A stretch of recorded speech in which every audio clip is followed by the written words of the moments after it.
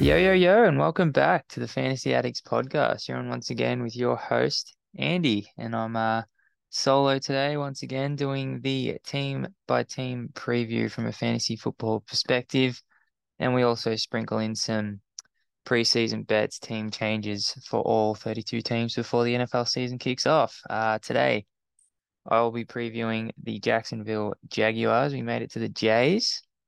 Um, Jags are a fun team. Can't wait to get into it. So, make sure you're following the podcast on Twitter at the FB Addicts, Instagram at the Fantasy Addicts, and yeah, let's dive straight into the Jags down in Jacksonville. Um, Doug Peterson is the head coach. Press Taylor is still the offensive coordinator. This all stays the same in 2023 from 2022.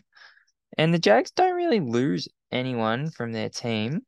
Um, just James Robinson, but I'm not sure relevant, how relevant he was anyway to this offense. He's now, I think he signed with the Giants. Shout out J Rob. He was a great waiver wire ad maybe 2 years ago now. But they, I mean, do they add or do they get back? They get back Calvin Ridley. They signed him. Was that a year ago?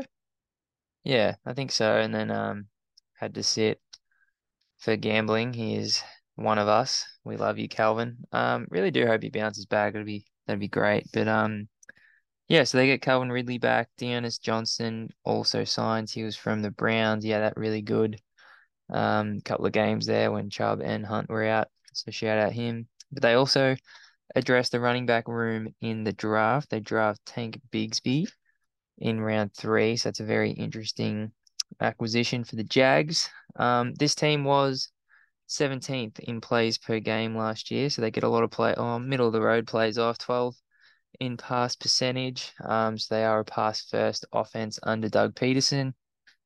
Um, this team ranks out as the 21st best team offensive line in the league. So their offense ranks 21st in the league. Defensive line ranks 26th, and the secondary ranks 27th. So yeah, not great numbers there, all courtesy of PFF. Because I am not a O-line, D-line secondary guru, but I really respect the PFF rankings. So yeah, let's get into the fantasy options we have here. Obviously this team won a playoff game last year against the Chargers in hilarious fashion. Started off a bit slow, rattled home to take that division, and yeah, didn't look back really. So Calvin Ridley is the first player off the board, 27.8 ADP, so going off 28th pick, wide receiver 15. Um, for me, I think if Calvin Ridley is back, doesn't lose a step, is as good as he once looked for the Falcons. Um, he could easily finish here. He could easily beat this ADP. Um, way back when I paid a lot for Calvin Ridley in our dynasty league. Maybe a mistake because he ended up betting on himself, and yeah, it didn't turn out really great for me. I think he's on Joel's team now. Shout out Joel. Um, I think he's a great wide receiver too. I think he's going to be fine. He's going to get targeted. He's going to be Trevor Lawrence's best friend. He's shown some good things on Twitter so far. Um, I just don't know if I want to take the risk on a guy who hasn't played football in 2 years. Obviously you can keep in shape and stuff like that, but is he in football shape? Has he missed that game kind of he knows what to do in a game situations and all that kind of thing? Obviously not a football player myself, but might just take a few games to get back on the horse and maybe a slow start, maybe not worth the risk at in the start of the third round.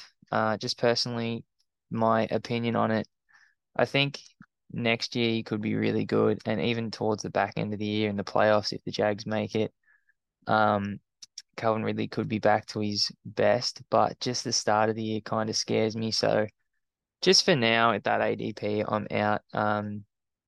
But honestly, if you're a big Calvin Ridley guy, I used to be, um, yeah, maybe this is the risk you want to take, and maybe it takes you to the moon. So who knows?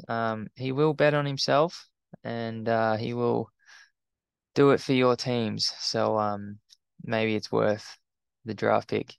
We'll move on to Travis Etienne, pick 41, RB 14. I think he is an RB2. I don't think he's an RB1. I think he is an overrated pass catcher. I think he is a fast running back, and I think that is what he is. Didn't show me a lot in the past game, and I'm scared Bigsby gets third down work and goal line work. And then you've got Travis Etienne as a glorified between the 20s guy who's really fast and has home hitting upside. I think he's a great player. Don't get me wrong. I just think a lot of people think he's going to be a three down workhorse on this offense, and I don't see that for a guy who isn't that heavy and is really fast and they want to keep fresh. Um, Otherwise, I don't think they would have wasted a third round pick on Tank Bigsby. I think they'll get him involved. So for that reason, I am in on Tanks Bigby at ADP at 130, RB 44. I think he beats that. I think this is more of a committee than people want to admit. Doug Peterson loves RB by committees. And yeah, so Travis Etienne just a bit expensive for me. I think he's more in that RB 20 range. Um, Obviously has a great ceiling. I will recognize that, but yeah, I'm just not in on Travis Etienne as much as I think the public are. Someone I am kind of warming into is Christian Kirk, ADP of 51, wide receiver 27, and he was great last year. So I really think he can still be a wide receiver too, especially if Trevor Lawrence and Calvin Ridley take a while um to get going, and that he might really just fall back on the guy that really helped him out last year when you throw out the year with Urban Meyer because that was just a shit show, and Trevor Lawrence really relied on Christian Kirk, and yeah, I mean, I think he was wide receiver 11 in standard and PPR leagues and got targeted 133 times. So in a PPR league, I really do like Christian Kirk. I think the targets will stay relatively high for him. And I think this offense goes through Ridley and Christian Kirk. So at that price, wide receiver 27, I think it's too low. So I kind of like Christian Kirk as your wide receiver two, or even flex in some situations. We'll move on to Trevor Lawrence himself, fine quarterback pick at pick 66, QB8. We've mentioned numerous times.